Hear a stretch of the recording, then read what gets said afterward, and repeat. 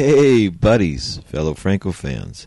It is I, your host, Jason Rudy, from Desperate Visions Productions, a Sacramento, California-based filmmaking group founded and headed by yours truly. And today I am coming to you for episode 146, film 162, Killer Barbys.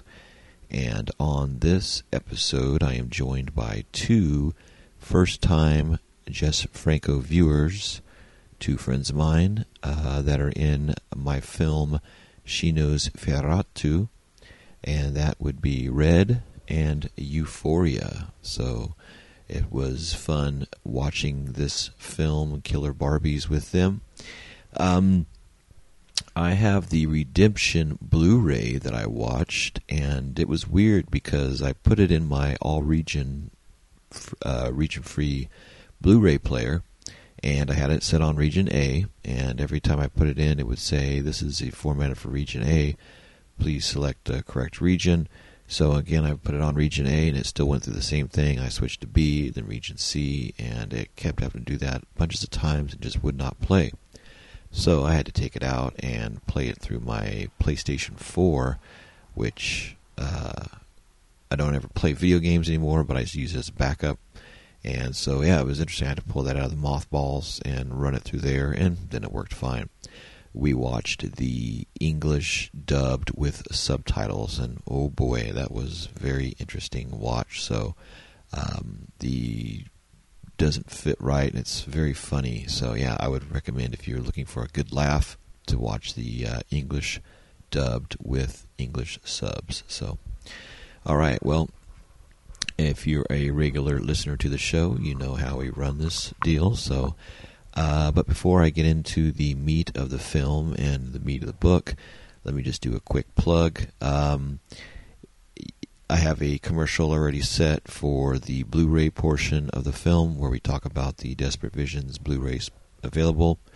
Once again, we have now Mondo Sacramento, which I don't know if I have that recorded in the commercial or not, but we have Mondo Sacramento, Lady Hyde, Emmanuel in Sin City, the short films of Jason Rudy Volume 1, Volume 2, and the Nudie Cutie double feature of The Desires of Dawn and Mondo Visions, and all those are available on Blu-ray for $20 each, and free shipping after you buy a few titles. But yeah, get a hold of me. You can reach me at desperatevisions@yahoo.com or thefrancoobserver@yahoo.com, or you follow me on Instagram, the Facebook Observer, or Facebook. You can get a hold of me and I'll send you the link.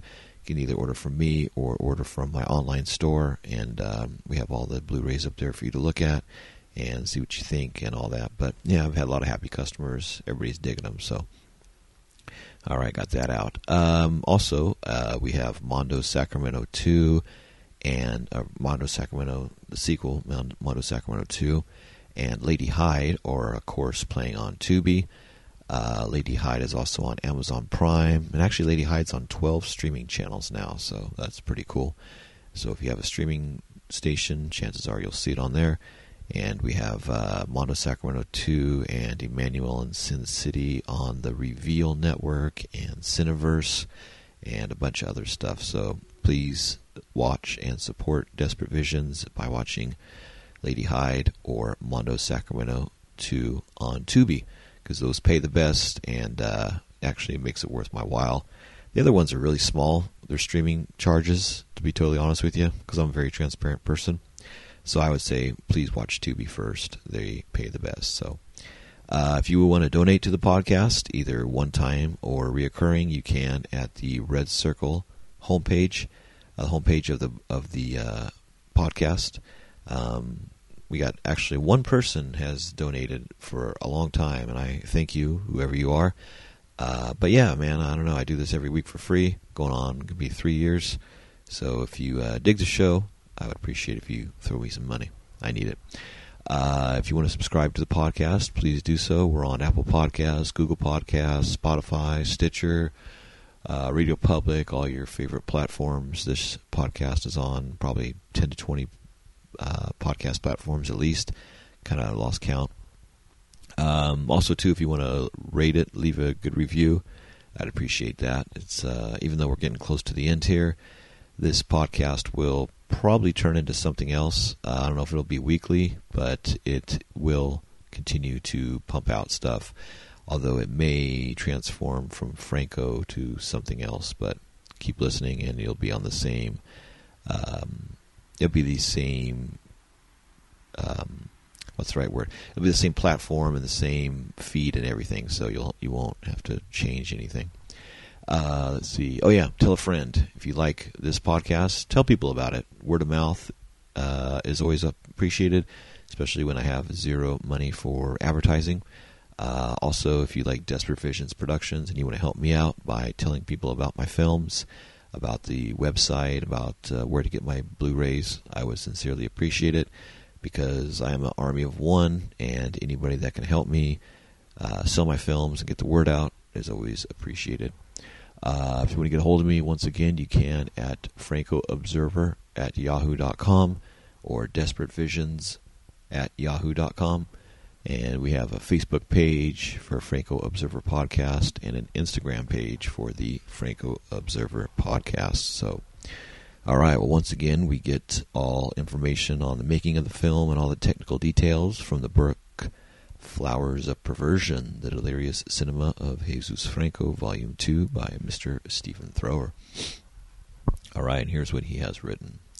Killer Barbys, Spain, 1996. Original theatrical title and country of origin, Killer Barbys, Barbys. Alternative title, Vampire Killer Barbys, was the UK DVD title. The Portugal DVD title was O Massacre dos Barbys. Only 2 Barbies. Ojos Sangritos was the pre-shooting title, and Killer Barbys was the shooting title. Production company, Civic Producciones SL out of Spain, Prospero SL out of Spain, Mincheta Benet SL out of Spain, 3 Spanish production companies, actually 4, Janito Santos PC. Theatrical distributor is Jacinto Santos Perez. Timeline on this shooting date is circa January/February 1996. It played Festimad Madrid May 8th of 96, like 3 months later. That's awesome. Spanish approval date May 22nd, 96, and it played Madrid May 24th of 96. And finally went on VHS under the Spanish company Manga Films, and that was in 98. Theatrical running time, 94 minutes. The DVD running time of the U.S. Shriek Show NTSC DVD is 87 minutes, 6 seconds. The version I watched says 90 minutes, so we're right in the middle on that one. Director, of course, we all know who, Jess Franco. Executive producer, Palucha Vaquero, Manuel Camacho, Emilio Menchata, Juanito Santos. Original story, Jess Franco. Screenplay and dialogue, Paxti Irigoyen and Jess Franco as David Kuhn II. Music, of course, Killer Barbys and Sexy Sadie, along with Daniel J. White and Jess Franco. Daniel J. Franco's could make sense because they used to do the Poncho, alias. Let's see. Director of photography, Javier Perez Zofito. Editor, Lina Romay as Rosa Almoral. Soundtrack, Subterfuge Records. Production design, Tobias Simadevela. He has a costume designer. He's got special effects. He's got sound editor, script supervisor, Lina Romay. Makeup, Patricia Sala. First assistant director, Jose Manuel Benyes.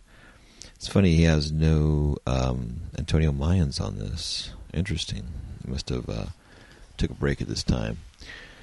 Wow, he's got an auxiliary camera, stage manager, still photographer, second assistant production, assistant electricians, camera trainees, assistant special effects, making of, security, press publicity, trainees, music. Okay, here's a sticking point for us. Music, Love Killer, which they play so many times. I Want to Live in Tromaville, No Future, and Comic Books, written and performed by the Killer Barbies. In the Water, Let Me Rock You, The Aware, Lonely Green Tongue, Hayo, Plastic Face, Outer Space, The Dole Figure Night, Han Glover and Johnny the Good, performed by Sexy Sadie. Pied de Trait, C'est la file de Vint, written by Daniel J. White. Camera equipment, laboratory, titles, sound re-recording, lighting equipment, Gross, logo, thanks to, film made entirely in Comunidad Valencia. Alright, cast on this. Santiago Segura plays Balstar. Mariangela Giordano plays the Countess. Aldo Sambrel plays Arkan. Charlie S. Chaplin plays Mario. Sylvia Superstar plays Flavia. Carlos Subterfuge plays Rafa. Los Angeles Barrera, that's funny, as Angie Barrera, plays Sharon. Billy King plays Billy. Pepe Lopez plays Pipa. Alberto Martinez plays Pipo. It's the two little people in this. And also this film features Enrique Lopez Lavín and Javier Bonilla. I read the synopsis coming up, but I'll still read it again for a second time. Driving between rock venues in Spain one night, a touring punk band called the Killer Barbies are stranded in a remote countryside after their van gets stuck in a pothole. A courtly old man called Arkan, secretary of the Countess von Fledermaus, invites the group to spend the night at the Countess's castle. Flavia, Rafa, and Mario accept the invitation, but Billy and Sharon stay behind, opting to spend the night screwing in the van. On meeting the Countess, the band members are startled to realize that she is also the artist known as Olga Lanchan. Lanchan is supposedly to have been born over 100 years ago. The band wonders how she could have remained looking so young. Eventually, they discover the Countess is a vampire who feeds on the blood of young people to rejuvenate herself. Meanwhile, Arkan's brutal and simple-minded servant Balstar hunts down and kills Billy and Sharon. Alright, production notes. By 1995, Jess Franco had virtually retired. He had made a film for 3 years, which might not seem very long to most directors, but for a man who once shot 12 films in a year, this was a veritable aeon. In 1994, breaking a decades-long habit, he'd attempted to obtain finance from the Institut de Cinematografia, the ICAA, a government organization supposedly set up to fund Catalonian film productions. Franco submitted to treatment for a film called Los Misteriosa Pista del Buda, The Mysterious Path of Buddha, through the Spanish production company Imateo, part of a project package with 2 other proposals, La Magnitude de la Tragedia, to be directed by Francesc Cuara, and Estemos en el Aire, planned for Manuel Esteban, the cinematographer responsible for Quedec Vampire. However, the ICAA rejected the whole package. Given Franco's lifelong dislike of officialdom, the sniffy remarks of an ICAA spokesperson quoted in the press about the decision cannot have eased his irritation. They said, "In my opinion, the recent recovery of 30% for Catalonia from the total amount of aid that the Ministry of Culture grants to film production was an important objective, but precisely because of that, I believe that this 30% obliges us to maintain a minimum standard of product quality." Blessed relief from the prison of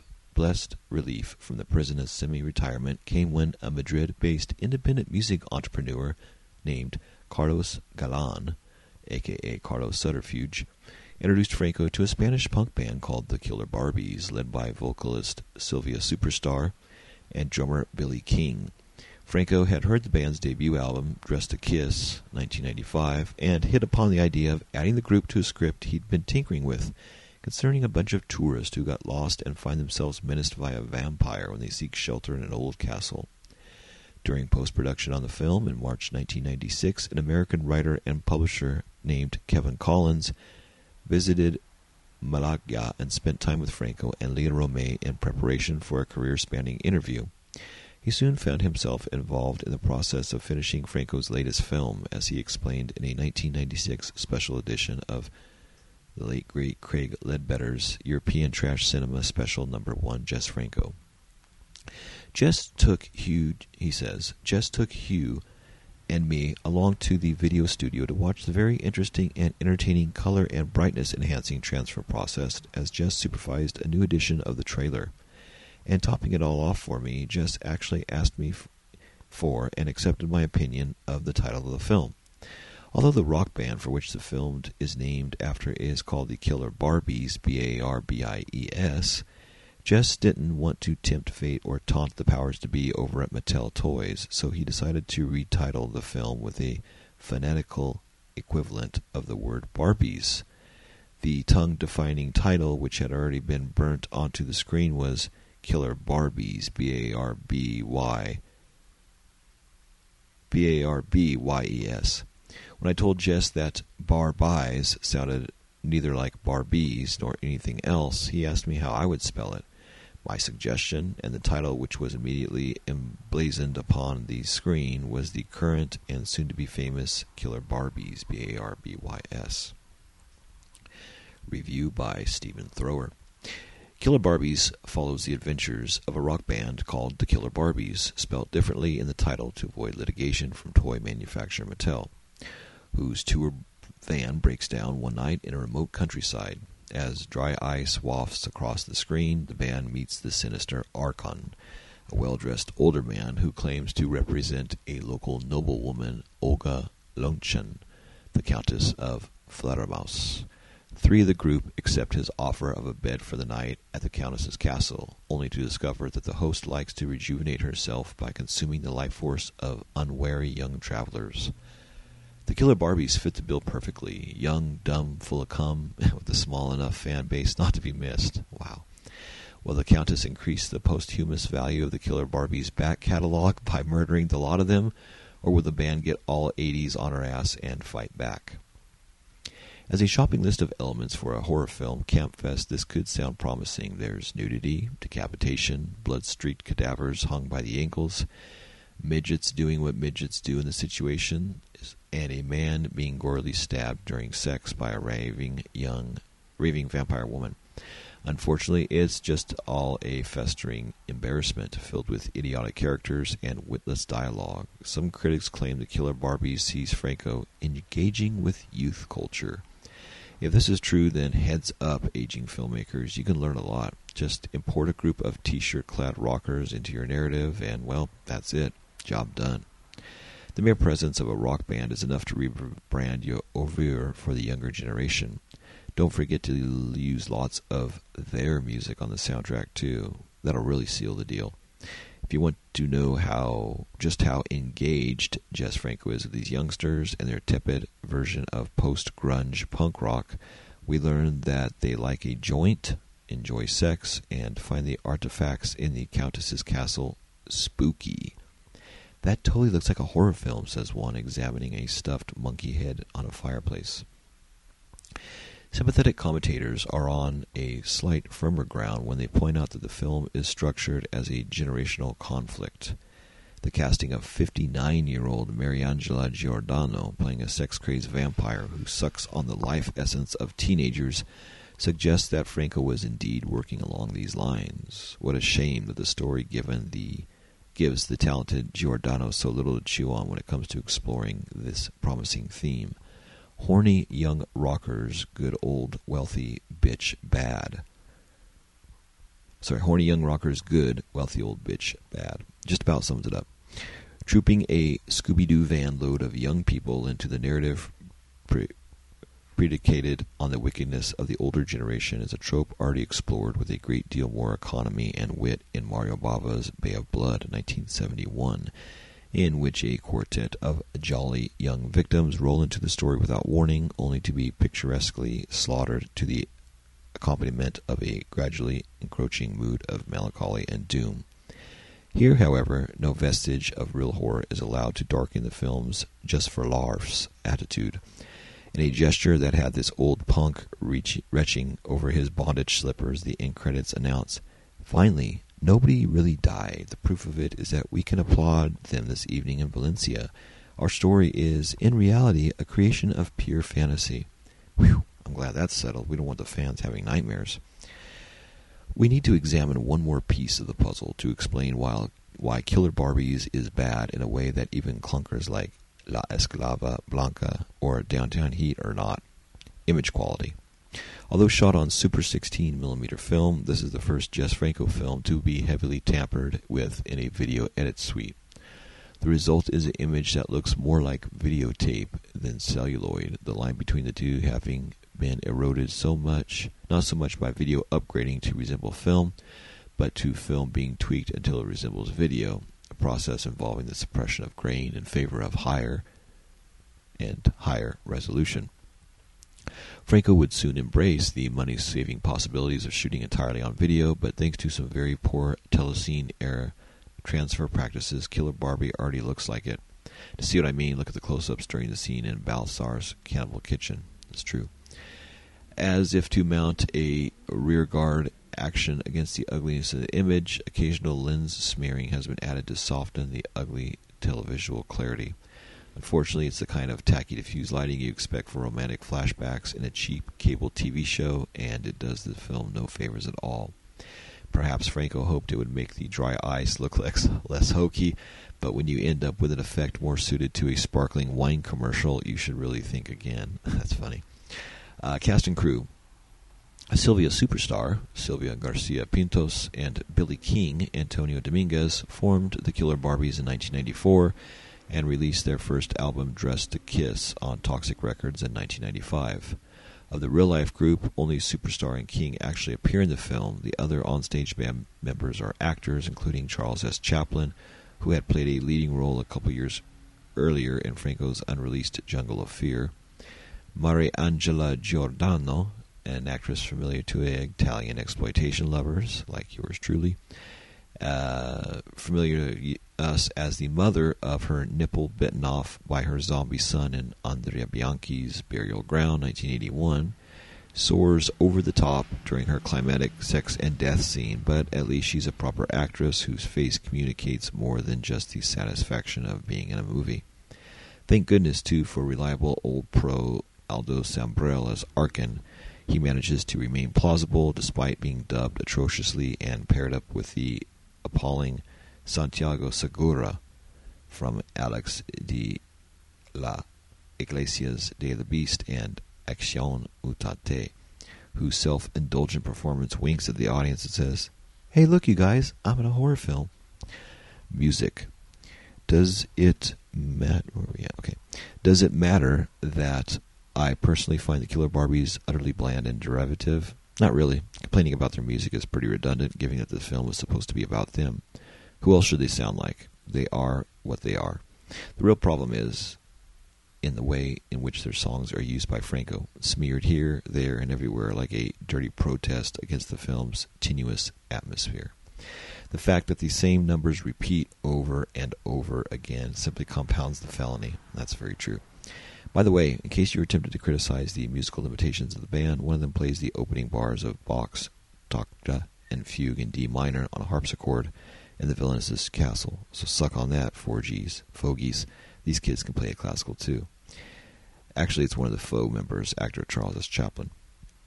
Note too that Franco's own maunderings on the synthesizer, which pop up occasionally for the scary bits, are just terrible. A couple of naff presets on a Yamaha DX7 keyboard, across which he swishes his fingers like a cleaner doing the dusting. Dispiriting, given that Franco had shown consummate skills with atonality in his previous scores.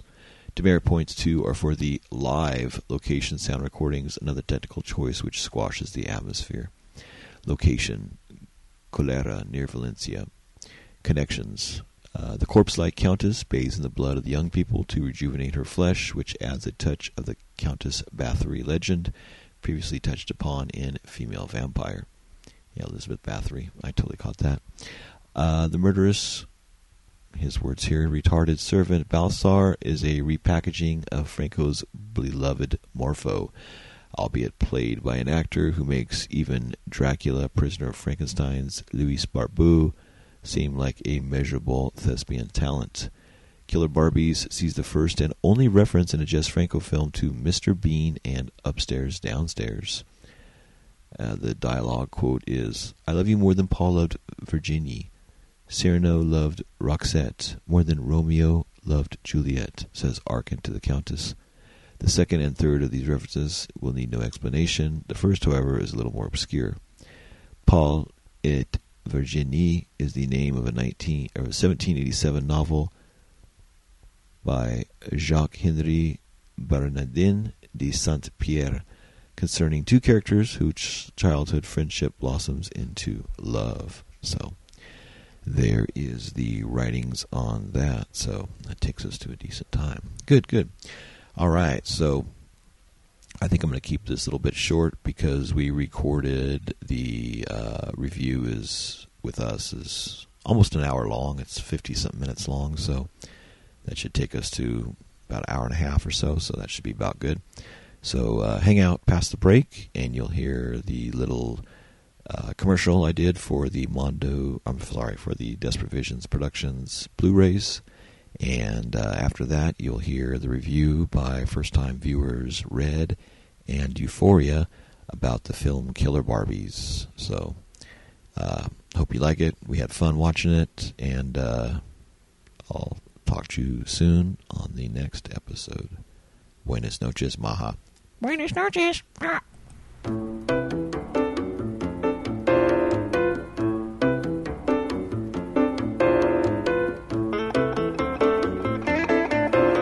Hi, this is filmmaker Jason Rudy with Desperate Visions Productions, and I'm here today to talk to you about my Blu-ray releases. All new this year, 2023, from Desperate Visions Productions. This has been a busy year for me, as I have put out Lady Hyde on streaming services, Emmanuel in Sin City on streaming channels, and my film from 2013, Mondo Sacramento 2, which is on streaming channels. Lady Hyde is on Tubi and Amazon Prime. Emmanuel in Sin City is on the Reveal Network and a few other streaming channels, and Mondo Sacramento 2 is on Tubi and Momitu. So please check those three titles out and tell others about them. On the Blu-ray front, I am here today to talk to you about the 6 new releases from Desperate Visions Productions. We have the short films of Jason Rudy Volume 1, titled Dirty Deeds and Desperate Visions. It has 4 short films totaling 117 minutes long, is unrated, and has the special feature of the Creative Process Volume 1 interview by Cameron Cloutier of yours truly, Jason Rudy, talking about my filmography and stories behind the films. On Dirty Deeds and Desperate Visions Volume 1, we have the films Room 412 from 2007, The Last Road to Hell from 2008, Chump Change from 2010, and The Dirty ABC Rhyme from 2016. On the short films of Jason Rudy Volume 2, we have titled Demon Dames and Desperate Visions. We have the films Lady M from 2010, The Hunt for Super Fox from 2014, Simone La Femme de Monde from 2015, and Report 2057 from 2016. That runs approximately 116 minutes, is unrated, and has the special feature of the Creative Process Interview Part 2, which is a continuation of the past films and all that good stuff. Also, we have a Late Night Nudie Cutie Cinema double feature featuring 2 films, 2 Nudie Cutie films from yours truly, titled The Desires of Dawn and Jason Rudy's Mondo Visions. The Desires of Dawn is from 2014 and runs 66 minutes, unrated, and Mondo Visions is from 2016 and runs 65 minutes, and that is unrated. Total running time on that is 131 minutes. It's 1080p high definition widescreen, and all discs are AVC encoded and PCM stereo. And these two films each have audio commentary with writer-director Jason Rudy. I give brand new audio commentaries recorded specifically for these Blu-rays. The Desires of Dawn was previously on on DVD. Monovisions had a short theatrical run, but this is the first time anywhere it's on home disc in the United States or worldwide. So yeah, brand new film, so check it out. And we also have, of course, Lady Hyde from 2022. It's unrated, runs 78 minutes, is 1920 by 1080p full HD resolution, AVC encoded, PCM stereo, and that has the special features of audio commentary with writer-director Jason Rudy, theatrical trailer, and a Lady Hyde behind-the-scenes photo gallery. And yeah, it's a good release. All these are region-free, by the way, so if you're listening to this anywhere in the world, they are available to play on your Blu-ray player. There's no region A, B, or C. They're all encoded to be region-free. And finally, the last two discs we have are Emmanuel in Sin City, the uncensored version. A lot of Tubi and Amazon Prime would not take it because of the sexual content, so this is totally uncensored, totally uncut, and was deemed too erotic and extreme for major streaming channels. But you will see it here on Blu-ray. And that has, of course, special featured audio commentary with myself, Jason Rudy, trailer reel, and exclusive behind-the-scenes photos, and more. So that's from 2023, which is the newest film. And finally, the sixth release, which we just put together, is Mondo Sacramento from 2011, I believe. No, sorry, 2012. And that's 63 minutes, unrated. Special features, audio commentary recorded specifically for... Actually, no, it's the audio commentary that we used for the DVD release of it years ago with actress Boots Trader, who's in the Batgirl segment, and actress Sondal G, who is in the Ricky the Vampire of Sacramento segment. So we have, and then of course with myself as well. So we have writer, director, and actor commentary on that.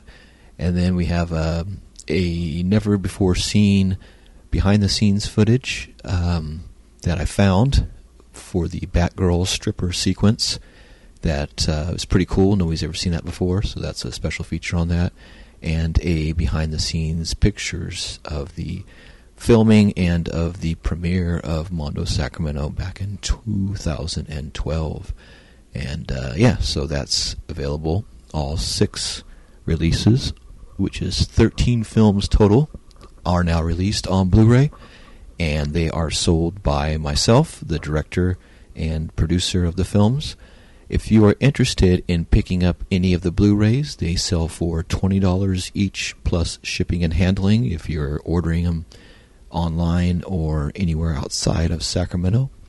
If you want to have information on that, you can always find me and inquire about purchasing the discs on the Franco Observer page on Instagram, the Franco Observer page on Facebook, or you could write me at desperatevisions@yahoo.com. That's desperatevisions@yahoo.com, which is the Desperate Visions Productions email address. And if you want to purchase all 6 in one swoop, I will give you a discount, and pretty much the discount you save will pay for the shipping and handling. So, yeah, please support fellow independent cinema. And this is a one-man operation, so I sincerely appreciate your support. So, yeah, once again, Emmanuel in Sin City, Lady Hyde, Mondo Sacramento, the Late Night Nudie Cutie Cinema double feature, and the short films of Jason Rudy Volume 1 and Volume 2, all available on Blu-ray, disc, region-free, with lots of special features. So pick them up today. DesperateVisions@yahoo.com. Thanks for your support, and I'll see you at the movies.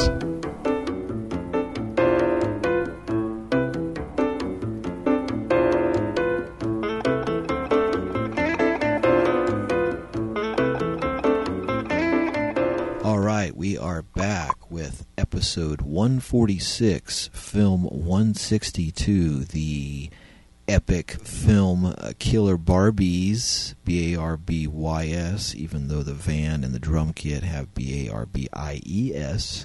And with me today are two first-time Jess Franco, not James Franco viewers, Red and Euphoria. How are you today? Pretty good. Thanks for having me. Thank you. Doing pretty well. All right. So, what did you think, there we go, off this film? What was your first impression of the film before we get pretty hardcore into it? Like, general overall, like,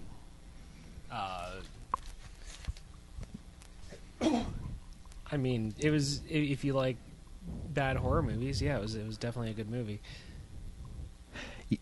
And you, Euphoria? I was going to say that's good for me because I do really like the weird, obscure, kind of hard to follow horror movies that don't quite make sense. And even, yes, I prefer bad movies to good movies. I don't know. They're easier to pay attention to. They make me laugh. Yeah, and we've talked before about really bizarre, like, Shark Exorcist and those type of movies. So I was like, oh, you'd be perfect to talk to about a film like this.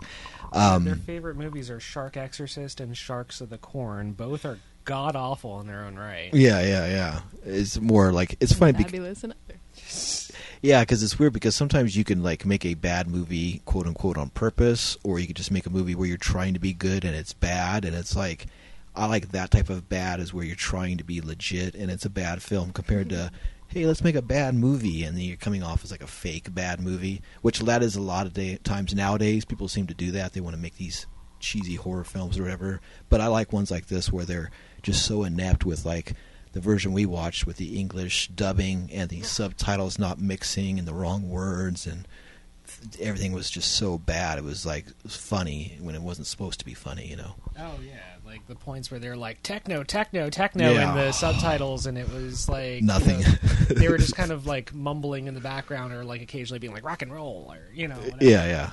I'm wondering if we even got the correct takeaway Yeah. from the movie because the captions and the dub were so different. Big time. And they timed it differently. And there was one point where it even seemed like they said opposite things. There was a point... Well, there was like Little Chicken or Vixen, and then it was Bitch, and other things that were just like, what the... I don't remember what exactly he said. It was something between the Countess and her little servant guy. Okay. Yeah, the dub made it sound like he gave her something, but the captions was like, no, we don't have any more blood. You have to wait. But in the dub, she made these almost like relieved sighs, and I'm like, no, she didn't get anything. That's so, I know, it's so bizarre with this. Okay, yeah, because we ended up watching the English language soundtrack, and the Redemption Blu-ray DVD has the English language soundtrack, French soundtrack, and Spanish soundtrack with optional English subtitles. I didn't choose the subtitles, they just popped up on there, which is weird because I have a region-free Blu-ray player, and I selected region A over and over and over again, but my Blu-ray player would not play this, so I had to play it through my PlayStation 4, which was like a very rare occurrence to watch a film on that. So I don't know if that just automatically pumps that through or what, but I didn't want to fuck with this, so I just let it go. But yeah, the English dubbing and the subtitles was another experience unto itself. It added a whole other layer to the film, I think, that made it even more inept and even more bizarre and funny, in a strange way. For sure. Now, you've seen some of his other movies, or some of their other movies. Have you had this problem in some of their other movies, or? Well, the Redemption, this company, I haven't as much. I usually always stick with the Spanish subtitle or Spanish track or the Italian track, and always with English subtitles. But with this, I just wanted to do the English because I figured it would be in English, or because it seemed like it was more of a not a mainstream film, but something that was made for this market. So I didn't know it would be that obscure. But now I'll have to go back and watch the. Well, I wouldn't understand. Well, actually, I would have seen some of the French and the Spanish, but yeah, I don't know how off it was or what, but some of it just was fucking bizarre as fuck. I don't know. But yeah, it seemed like at least they would try to jive some of the correct words together, even if it is English. Because if you're translating, you would make the same words, not like things that are way far off, you know. Following the script right. Yeah. I remember specifically, like, they were flip-flopping. The voices would say something, but the caption would be saying something completely different, and then they would almost, like, switch places of where those two bits of conversation were happening, so... Yeah. There was, like, times where he talked about, like, late in the film, the guy who's, wearing the orange Killer Barbie shirt talked about the woman he was with turned out to be a transvestite on the subtitles, but then the English track didn't have any of that in there. It's like, what the fuck? Yeah, why would you throw that in there? I don't know, it was bizarre. And it's weird because at first I thought maybe like the dub was supposed to be like the less edgy version because there was a point where they were like the caption said fucking, but the dub said kissing. Right. But then like the dub took liberties to be raunchier in places, and the captions didn't too. So I really don't know what the whole point of that was. Yeah, right, like that point where the one guy was like talking up the Duchess or the Countess or whatever. And yeah. Oh yeah. He talked about her like being a Hollywood star or something at the time. The guy's like, oh yeah, the thing between her legs, the treasure, and all that stuff. Yeah, it was just really fucking bizarre. And I noticed that after this, you had wrote down the Killer Barbies because you're going to go listen to the song that you liked that they played about 5 or 6 times through the movie. Oh God, yeah, they played it so much. I was so tired of that song by the end of it. Yeah, it's funny because like this whole thing is based on this band, and they basically took a script for a movie that he had where these people stay at this castle, and there's like a vampire character, and then he basically incorporated this band that he had access to and put them into the script. But you would think that if the title is based on the band, that they would have more than like 4 songs of their own soundtrack to play. Right, like wouldn't they want them to put a variety of music in the movie? Because you're showcasing the band. This is like 10 tracks we have, or some instrumental tracks or something. They only but had 2 tracks at the time or something. Yeah. And then the one song at the end they only played once, the comic book song. Right. Yeah. We didn't hear any other songs until the last third of the movie. Yeah, it was very, very inept. I mean, and it's sad because there was parts of it that I thought were very cool and looked very cool, and great locations we talked about, and some of the fog machine was working way overtime, but but the castle itself was cool. The burned out buildings were cool, and there was some really nice visual stuff. But other parts were just so hacky. And I like the scene of him walking past the down walls. Yeah. One, like really littered. Yeah. When he saw the two little midget guys walking around, and that was just a really cool fucking scene of walking through the burned out remains of the. Come in and go through it. That was a really cool setting. Yeah, no, it was. They kept calling the people of 3-foot stature children and such. Yeah, they're very obviously not. Yeah, the little people, but then you could tell they were like in their 20s or 30s, I would imagine. These like these are my children, but the ear man looked about their age or maybe even younger, and so he's their father. Like when he says the ear man, there's a point where there's a guy who like killed somebody in the very beginning of the movie, and like takes a knife and like cuts his ear off, and he's like, "Oh, can I keep this ear, master? My children will love it." And I don't know, it's just fucking weird. Yeah, it was weird because you have the main countess, who's like the Dracula character or whatever, the main, and then you have her servant, which is like Renfeld, which is the guy with the fedora hat. Oh, so I was going to say, is he the familiar, or is... Or is the earman guy? Yeah, I know. And then you have, below him is the weird outback-looking guy, the cannibal guy, and then his 2 servants, so it was just... Servant children. Yeah.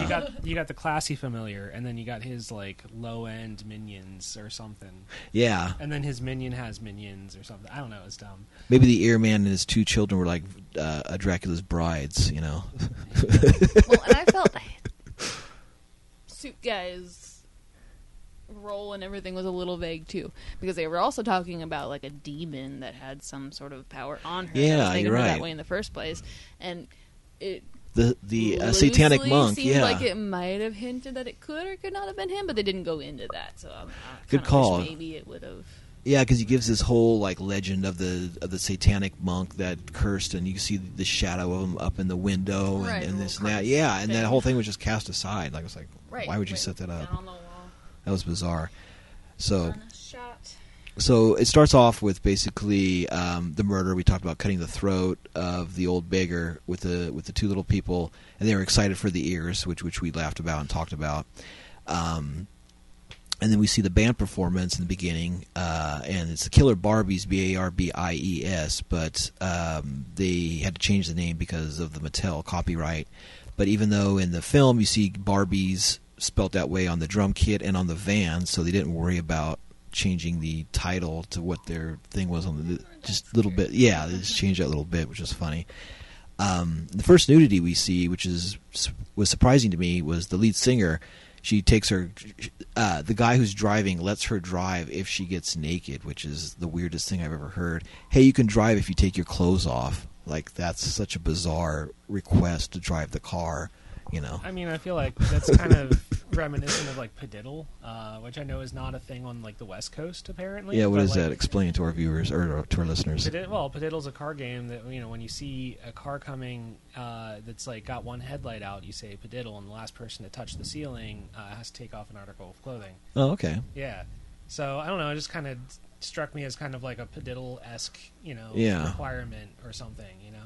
That's interesting. Yeah. No, it was weird. Like, then she took her top off, and then she got to drive while they played that same opening. You know, I killed a cop when I was 20, or whatever, that fucking song, for like the third time, or whatever.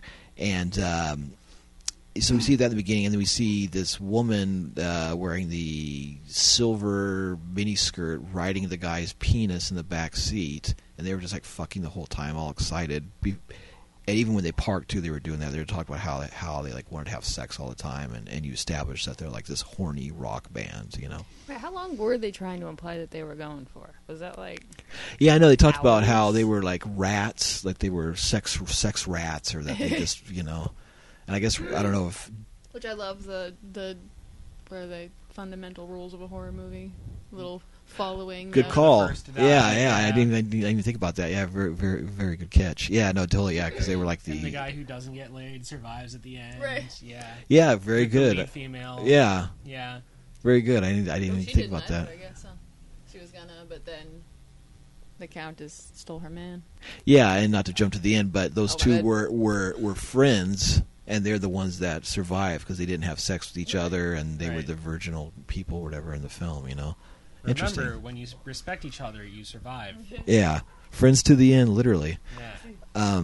Friendship was the magic along the way the entire time. That was the treasure. And speaking of copyrights too, the Barbies, of course, and then she's wearing a Spider-Man shirt like through like most of the movie until she takes it off there or later on. Oh no, I'm sorry, she keeps it on, but she took her pants off later. But Right. Yeah, and there's like, why did she take her pants off to go explore this place that's like covered in blood? And then we're just like, oh, well, I think that was when she was laying down sleeping. They were trying to sleep, so she might have took her pants off. That's probably the thing, because then she tries to climb into bed with that guy, and they smoke a joint and all that other stuff. But yeah, no, it was bizarre. And I had written a few notes, and some of mine was bizarre subtitles with English track, which we talked about that earlier. But yeah, everything was so way off. We talked about the techno part. Vixen, he was saying instead of slut or whore. I guess that's whatever. But just some of the stuff was just very bizarre. There was times when there was subtitles and nobody was saying anything, like for the whole thing. And you're just like, well, why would you put up the stuff?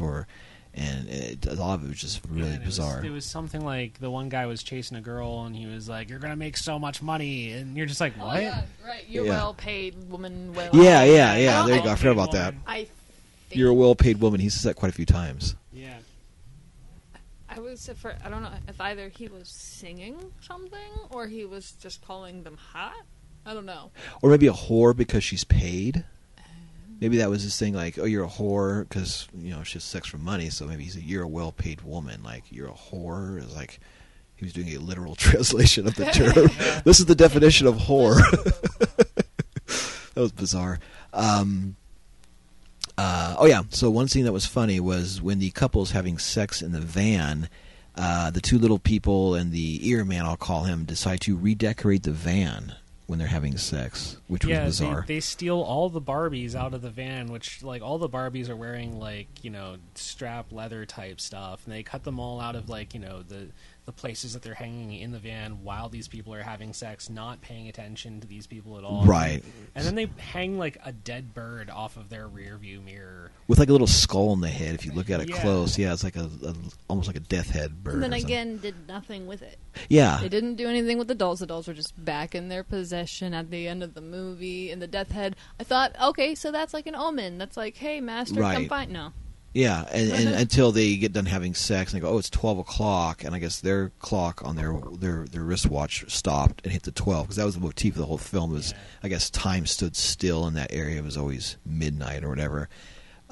Really, the best way to sum up those three characters, like the midgets and the earman, they were just funny little guys. That's all. That was their entire role in the movie, just to be funny little guys. They were comedy relief, but very creepy. Like, the guy looked like he could be in Deliverance or some cannibal movie. His funky beard. Oh, and then another thing too, when the people were having sex and the two little people were like opening the back of the thing, he was like a jerking off in front of the van while they were having sex.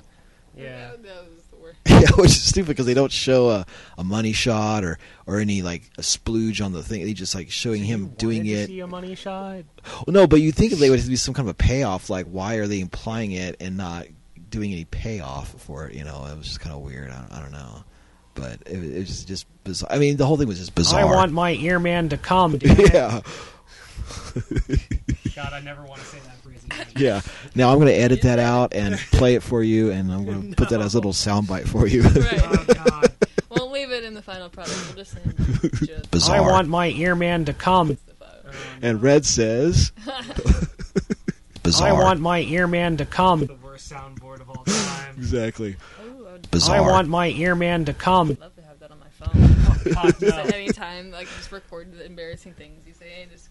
Yeah, put it as your a ringer for his yeah. Every time his number comes up, Come I want my earman. earman to come. I want my earman to come. Hey, it's Red.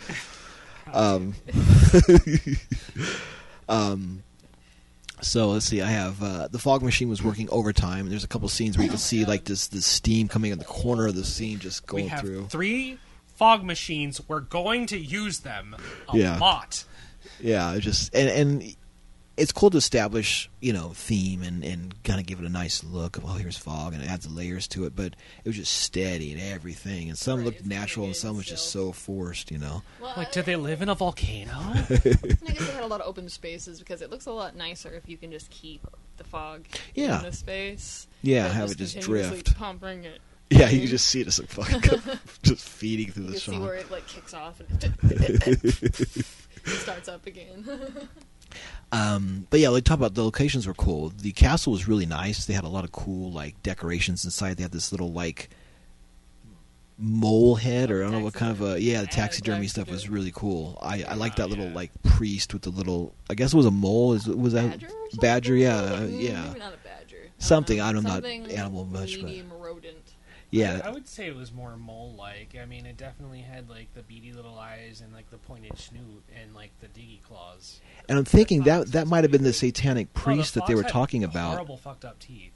Because they had the sheet over him, and he says, "Don't show that," and he was like standing like a man with the little thing. So that was probably the satanic priest. Now that we're like putting the pieces together of the thing, and that because it was up on the mantle, and they had a lot of cool things. They had that weird mannequin doll head, which looks pretty scary with the eyes that we mentioned with the blade sticking out of its hand. It just looked sad and depressed, and it just looked eerie. Yeah, and like overly realistic eyes.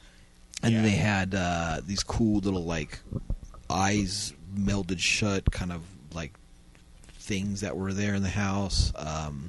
They kept showing the clock at 12 all the time. The statue, which was cool with the little timepiece hanging, you seen the 12 of that, the 12 in the house, the 12 on the grandfather clock, all the way through. And then of course her picture, which looks so funny, the painting of her with the stockings and garter that everybody was like worshiping. Yeah, it definitely looked like a burlesque painting of something. Yeah, exactly. Yeah. It did look like it fit, like it was made. I mean, of course it was made for this film, but it just looked so more modern compared to what it was supposed to be. Yeah. Like it looked like it should have come out of like the 19 or like I would say like 1890s or something. Yeah, like yeah. West or something. Good call. Yeah, I would say that definitely kind of more like a ballroom or like some kind of a saloon thing, you know. Right. But yeah, and I had wrote the ineptness of this film was so crazy. It was so funny because like we talk about a bad film that's a true bad film and something that's trying to be a bad film, and this was just a bad film that was just, you know, really bad. What other films do I compare it to? I know Manos Hands of Fate was one of them, and then what was it? I know I said another one. You said you felt like you were watching The Room at one point. Oh yeah, because like the sex scenes were just really terrible, and she was like, and excessive, and then like when the Countess was like, you know, like having sex with the one lead band singer or whatever, there's like a moment where she was just like laying over his legs, like continuously moaning. They weren't doing anything. Yeah, that sex scene was way too long. It was funny because they were going for different stuff. It was almost like, because this was 96, so it's like they were trying to do the whole like, I don't know, Basic Instinct or some erotic thriller where they're like tying the guy to the headboard, and it's all like candle lit, and it's supposed to be this like really erotic scene, but it just like she was like riding him, and then just like that's all she did, and it just went on and on. You just kept seeing him like moaning and stuff, and it was just. He's got like these gift basket ribbon on his wrist, like he can't break Good out call. of them. Right. He funny. sees like a knife. He's like, no, Yeah. just no, don't. And then you just get. Yeah, he stabbed. doesn't twist or turn a or. little like- shimmy in the shoulders to maybe Like- try to. He could have tried to tug on the ribbons, you know. Anything. Yeah, no, it was crazy, and then like He could have flexed and broken those ribbons, but big, he didn't good even call. try. Yeah, like you're saying, like a gift basket ribbons, or it was like Right, in a her real sexual bonnet situation, ribbons. They would have just broken from, you know. more of a struggle or whatever. But she was just, you know, and but before that, I was laughing because when she finally drinks enough blood and she turns into like a 50-something-year-old looking woman. She's supposed to be so youthful. She comes downstairs and they have this dinner, and then the guy's so mesmerized he like starts grabbing her boobs at the table, which I thought was pretty funny. Oh yeah, she pretty much like puts his hand in her like. Yeah, shirt, she doesn't pulls her like tit out for him to like grab and right in front of everybody, and she's like, oh, and he's just like staring at her like he'd never seen a woman before, you know. Yeah, and then like she like looks right at the main female band singer, and she's like, "You jealous?" or something. Yeah. That was a scene where the lines really got flipped around. It was Yeah. the same. They were saying the same things, just at completely different times, and it really messes with the timing. I mean, Yeah, it does. It can change what things mean, because it was hard to tell if she even cared or not for like Yeah. a good portion of that. And what was weird too, so like when him and her have sex, and the angle was weird because I kept mentioning how you can't see him in the mirror shot because like the pillows were in front of him, and the angle looked like she was just there by herself, and then we weren't sure if, because I know it's supposed to be Elizabeth Bathory where she bathed in the blood and she got her youth from that, but she's also supposed to be kind of like a vampire of sorts, but you could see her reflection in the mirror, but you couldn't see him because of the angle of the camera, and it was just like, what the fuck's going on? I kept saying that, like, It what? was the most distant sex scene I've ever seen. Yeah. So again, he's like, she's almost on that other bed. Yeah, yeah. And then she's like laying all the Their way. ankles are rubbing against you. They're like, that is like cricket court shit or something. I don't know. Plus, the physics of it is bullshit because she's supposed to be riding it, but she's like laying all the way back on the bed and like far away from him, but Right. still like inside of her. It's like, Well, what? I mean, at that point, she was laying crossways across his Yeah. legs or something. Yeah. So it wasn't even. Yeah, no. It's like, what the fuck? Yeah, I Yeah, didn't that's- understand what was going. She didn't even stab him at that point, did she, or what? No, that was before Not she at that stabbed point, him. No, yeah, she was just getting it, scratching him a little bit. Yeah, that first scratch, and like, because you tell they're trying to make it erotic, the tying up and the scratching, and, Right. and I was like, oh, watch, she's gonna pour candle wax on him, and I figured they'd go through a few steps, but it was just like No. her just sitting there on him and not really riding, and then laying weird and laying across him. Yeah, it was very fucking stupid, you know. But I will give the band member credit for being in a band. He like showed his penis on film after he was dead. Oh yeah, it was And just he- all out. Yeah, and he had a big piece, so I mean, more power to him, you know. Bazinga. Yeah, but he was still breathing when he was dead, which we laughed about because you could see him like kind of breathing. I was impressed that he was not hard.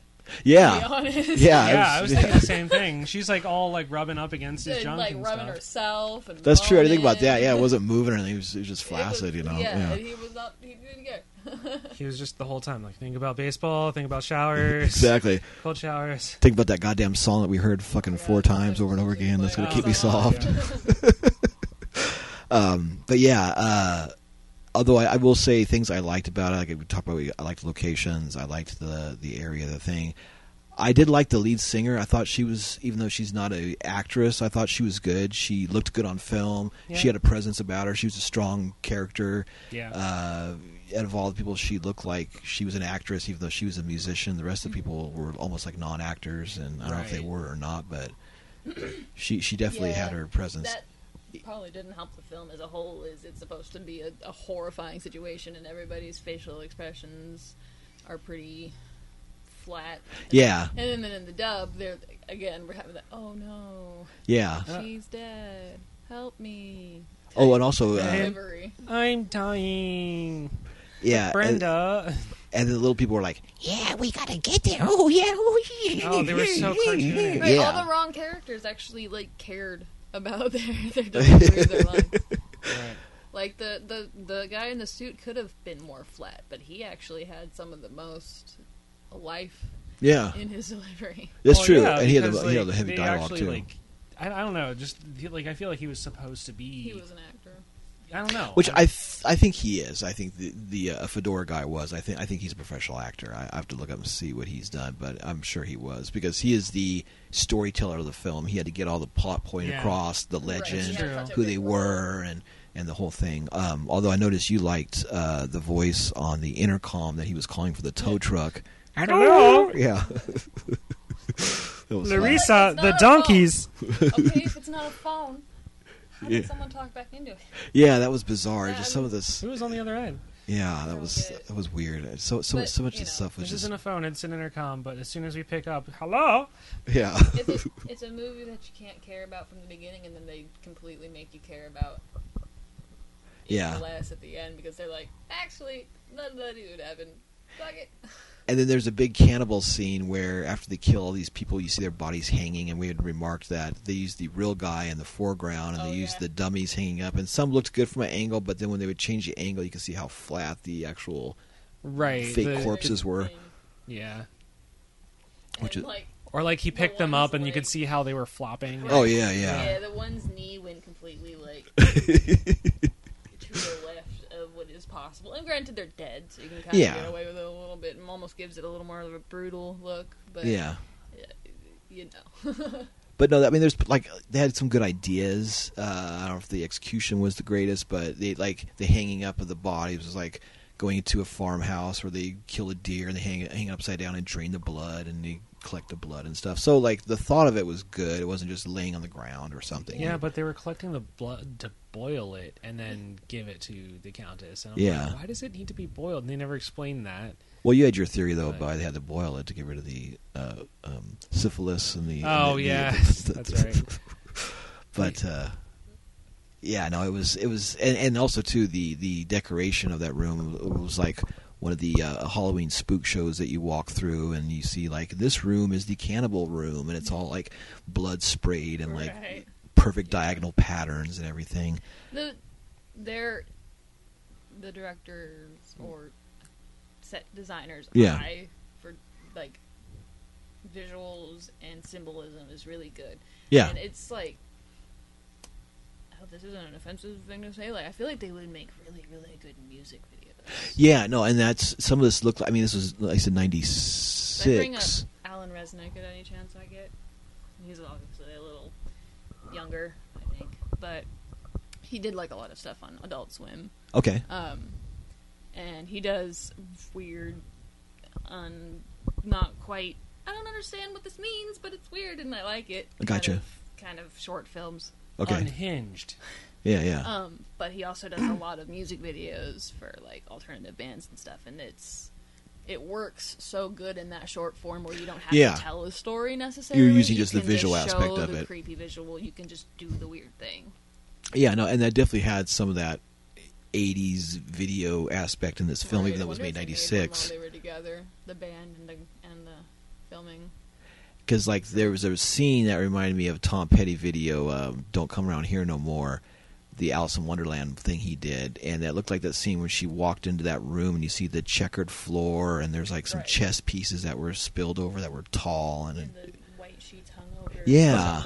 So some of that was like, what the fuck? Like it just came out of nowhere. It was like looked really cool. Very cool looking, but Yeah.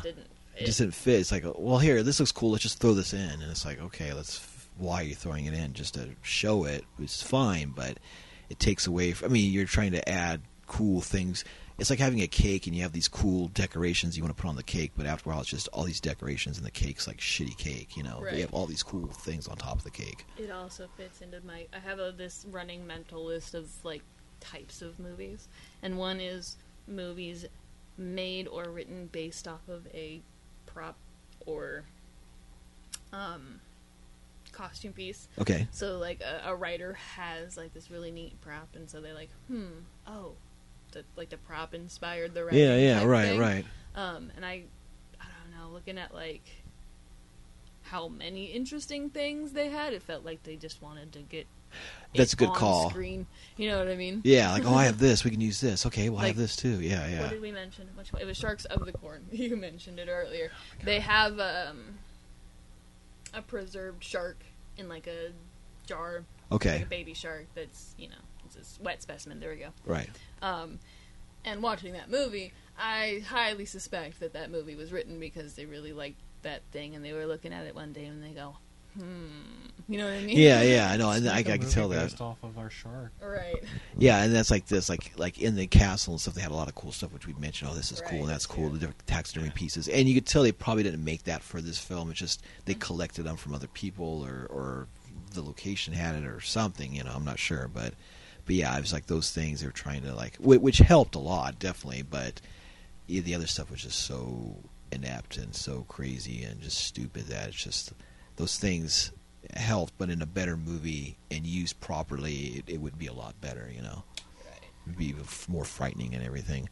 But speaking of frightening, one thing I thought was pretty funny was the ending where the guy who was supposedly had his throat cut that was faking that he was dead suddenly got up and told her that he wasn't dead, he was just pretending, and that he basically took a gas can and walked behind the two little people in the van while they were playing the techno, beating on the drum with the earman, and he would pour the gasoline on all the hay and everything and then trap the earman in the van and sacrifice himself. But his physicality in that scene for having your throat cut and bleeding for a long time was pretty good. He was like full on, almost standing up and everything, and he was getting around better than he should be for someone who had their fucking throat slit.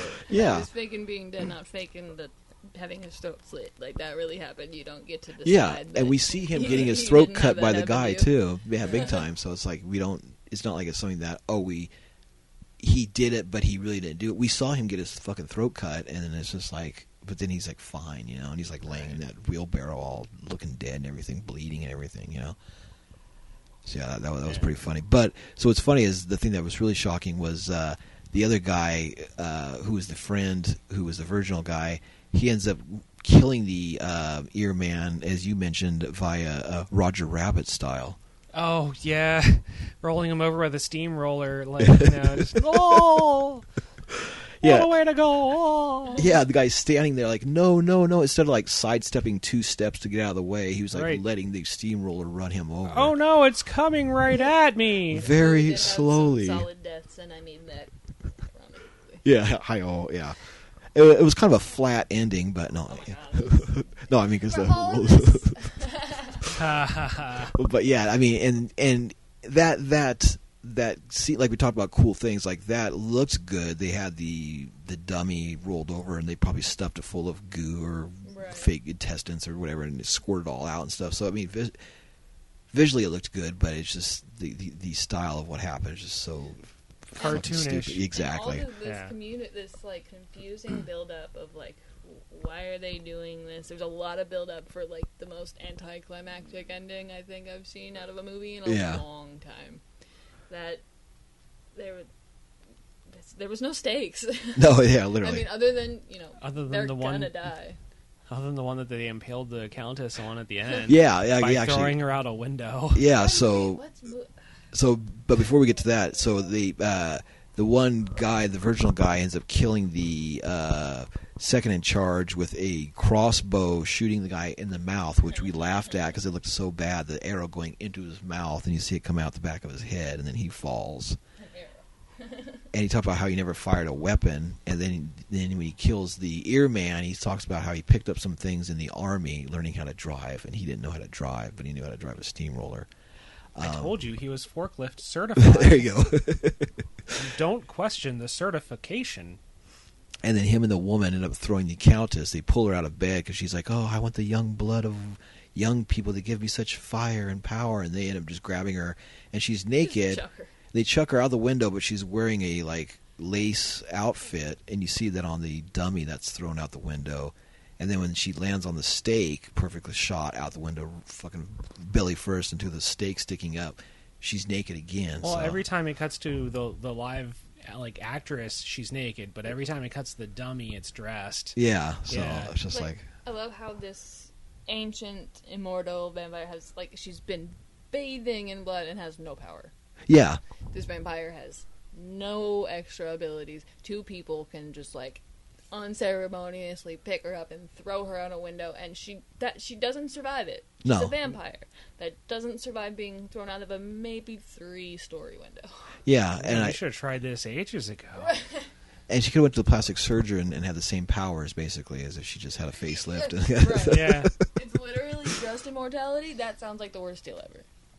And so the woman and the man escape in a boat in the end. They say, "Oh, we're going to Hollywood." And then we have this, it's a very long trek from Spain or Transylvania, where they're supposed to be from, to Completely Hollywood. missed them saying that they're going to Hollywood. Yeah. Where are we going? We're taking this to Hollywood. And they take the little boat out while they're paddling. And then it cuts to her voiceover letting everybody know, "Hey, by the way, the band's still alive. This is not real. This is just fake. And you can see us play at wherever it was, Barcelona or somewhere." And then they do the comic book song where they don't worry about copyrights at all. They talk about X-Men and Avengers. The guy's wearing a Spider-Man mask, Right. Iron Man, and it's just so funny, All their rights. That's why they only had one song in by them, because the second song they had to pay all the copyright protection. Yeah, I know, the copyright And our infringement. other song lists all of the Disney properties. What are we gonna do? Yeah, exactly. And this is before Disney bought Marvel too, so now, God, they'd be doubly that's screwed. So that's funny. But yeah, I mean, so this was Jess Franco's 162nd film that he had made.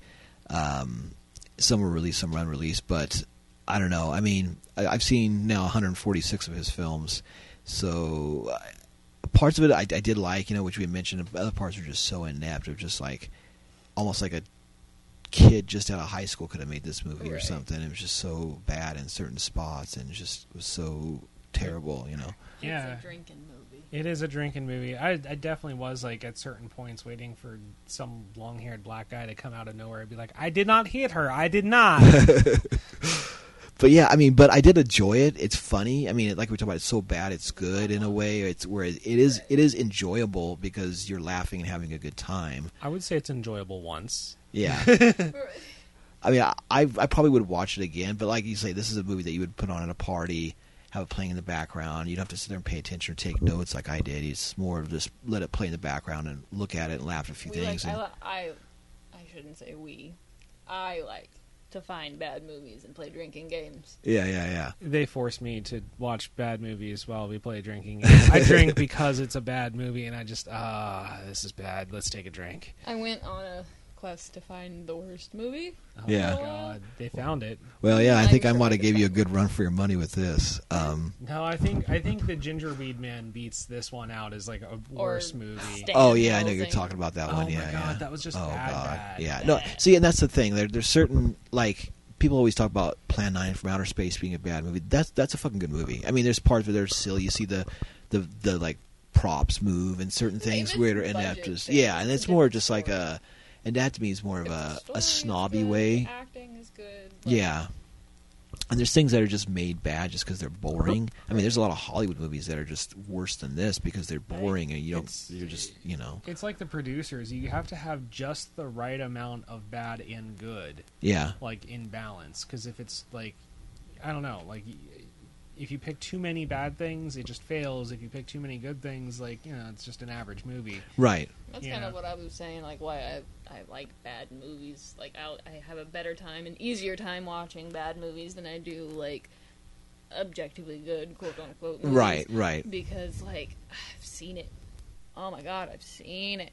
I Yeah. know that you're going to find a girl, and there's going to be some weird misunderstanding, and you guys are going to have this weird, like, split up for a second, and then somehow the misunderstanding is going to... Or, like, no, but I can understand. But he Right. never explains. Right. You know? or, like, superhero...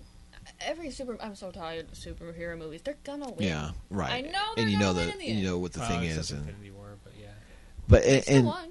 I mean, that's the next one, yeah. But and like with It's this, there's the consequences never last. yeah, true. no, they were very like soap cookie operas. cutter. And this They'll like, stay.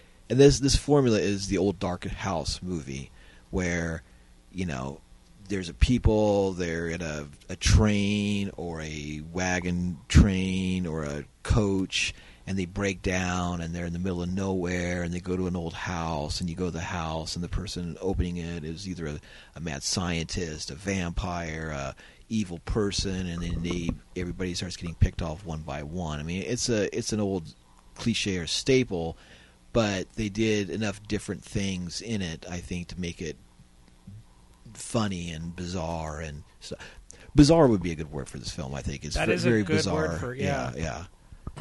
But and also to shout out to the girl that was running naked in the fog with the silver go-go boots. She was Oh, actually yeah. pretty cool, and that scene was really good. I We was hardly kept even wanting to got mention that. anybody's name in this movie.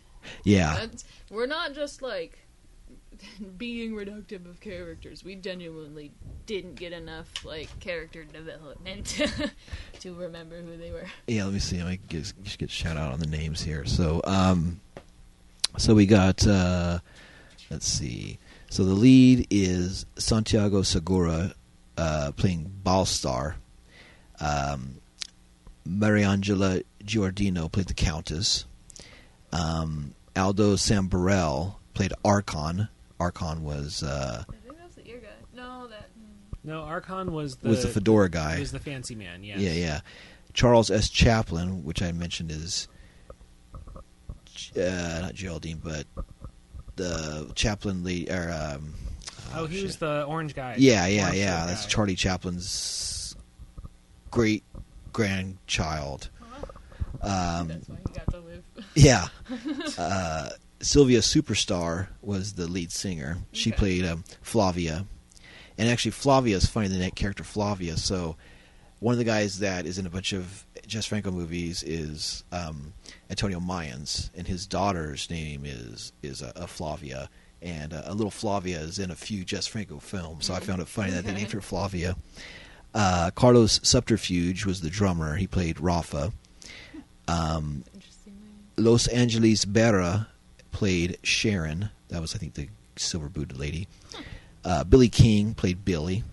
Pepa Lopez played Pipa. And Alberto Martinez played Pipo. So I think Pipo and Yeah, Peppo that might have must been be the the little guys. Out Yeah. of all of those names that you mentioned, I remember two of those. I remember Archon, and I remember, what was it, Fluxia or whatever? Flavia. And I remembered Countess, because the Countess Yeah. was, Yeah, well, that's obviously, yeah. very I remember It's not a basic. name. Balthazar and Yeah. Archon. That's all I got. And then we also have the actors Enrique Lopez, Lavigne, and Javier Bonella, but they don't say who they played. But let me just read this quick synopsis. Driving between rock venues in Spain one night, a touring punk band called the Killer Barbies, Flavia plus two couples, Rafa and Mario, and Billy and Sharon, are stranded in a remote countryside after their van gets stuck in a pothole. A courtly old man called Archon, secretary of the Countess von Fledermaus, I didn't know that, invites the group to spend the night at the Countess's castle. Flavia, Rafa, and Mario accept the invitation, but Billy and Sharon stay behind, opting to spend the night screwing in the van. On meeting the Countess, the band members are startled to realize that she is also the artist known as Olga Luchon. There we go.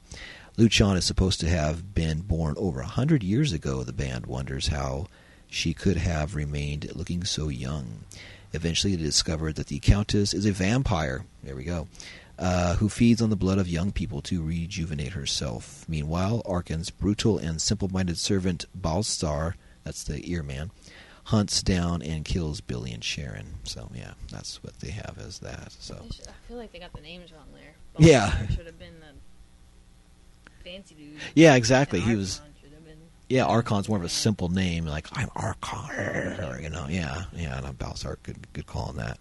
But yeah, so that's very crazy on that. Okay, I'm going to run through here the Franco Observer checklist. This is a checklist that has reoccurring over all the films.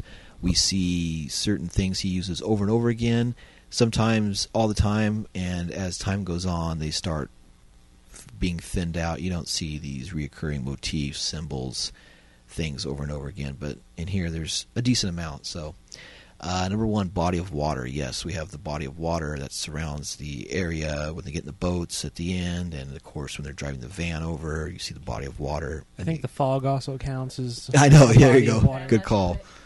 Number two, sailboats. There's no sailboats, but there is boats in this. There's the... Canoes. Yeah, the canoes, the Balcar, whatever his name is, Alcara, when I call him the ferryman, when he has the cool Right. boat with the like a candle in it, and he's like rowing through, you know, which gondola. There you go. Number three, boats. Yeah, we said plenty of boats. Four, palm trees. Yeah, there's palm trees in the very beginning and the very end. You see the castle after they're killed. You see some palm trees around the castle. Number five, jungle sound effects. No, not jungles, but there are like wolf howls in this a few times. They like overemphasized it. No, that's basically about it on this one. Number six, chained up person. No. Well, the people chained upside down in the blood drain. Yeah, they were hung, dead bodies hung upside down. The guy was still restrained. Yeah. That's true, that's true. Okay, yeah, I was thinking more traditional because these usually women chained up in the dungeons and stuff. But in this one, yeah, I mean, they are tied up, yeah. I'd say that's maybe half point on that one. Number seven, dance scenes on stage stripping. No, there's nobody. He usually has a scene where a woman's taking off her clothes on stage. Well, they do have like the rock and roll scene at the very beginning and end. But that goes to the next one, number eight, club scenes, dancing in a bar. Yeah, Okay, that fits yeah. that, definitely. There's right in the beginning they established that, and right at the very end we see everybody partying and having fun and dancing and playing music and stuff. And number nine, jazz music. No, there's no jazz music, but there's a killer Barbys soundtrack. It's the same song. Yeah, 20 the same times. 4 fucking songs, especially the first song over and over again, like 6 times. Number 10, excessive zooms. Not really a lot of zooming in and out of this, but number 11, out of focus shots. Yes, quite a few out of focus shots. I felt like the shots were a little wide, and that kind of made it feel empty. Yeah, no, his camera was very. He used a lot of static shots where he just kept the shot without moving in and out. He just really kind of the camera work wasn't that good on this. I liked the camera work inside the place where we talked about the kind of the Vaseline on the lens effect. There was some kind of atmospheric shots with that, but a lot of it was just like he just set up the camera and let everybody do their things, and he didn't really do anything with it, which was kind of a drag on certain parts. Number 12, mirror shots. Yeah, there's some cool mirror shots in this. He had a couple where they're, especially with her in the bed, you could see the mirror and the mirror and the mirror, couples in the shot where you could see the mirror on her and the reflection of the mirror back into the mirror to kind of create that layered effect. That was with her, basically, and then one other one used, but not a lot, but there's a couple cool ones. 13, mind control theme. Yeah, the Count. I had, 13, mind control. No, actually, there's no mind control theme in this. Nobody's... I kind of see where you were going with that, though, because he seemed a little more than just seduced by her. Yeah, it was like more he was performing the ritual, or he had to go through this set series of things. Yeah. Number 14, magic tongue scenes. Well, usually that goes with Lena, but yeah, I put yes on this because the Countess like licks the guy. You see her stick her tongue out and lick that guy when he's tied up on the bed. She had a really long tongue. Yeah, it was very bizarre, almost Gene Yeah. Simmons looking kind Right. of tongue. Gene Simmons. Number 15, red light. No, there's no red light scenes where a red light shining on red, thing. but there was some amber lighting. That's true. There's kind of like the orange, kind of the candlelight more. Yeah, like it kind of had like the antique-y kind of feel. Yeah, which some of that. And one thing I will say, some of the coloring in this was really cool. I liked the coloring on the lead singer. Certain scenes with her was cool, and then the lady in the bed, all that was kind of orangish brown. It had a nice kind of like he actually took time to color correct a couple of the scenes, which was pretty nice. Number 16, Sheepskin Rug. No, that's more the Erwin C. Dietrich films. And also, there was no masturbation with a letter C item. When he was doing films with this guy, this producer... Well, there was a masturbation scene, but not with, like... Oh, that's true, yeah. Yeah. Yeah, too bad he didn't use a C item. I didn't think about that. Because there was a producer named Erwin C. Dietrich that he did about 14 films with.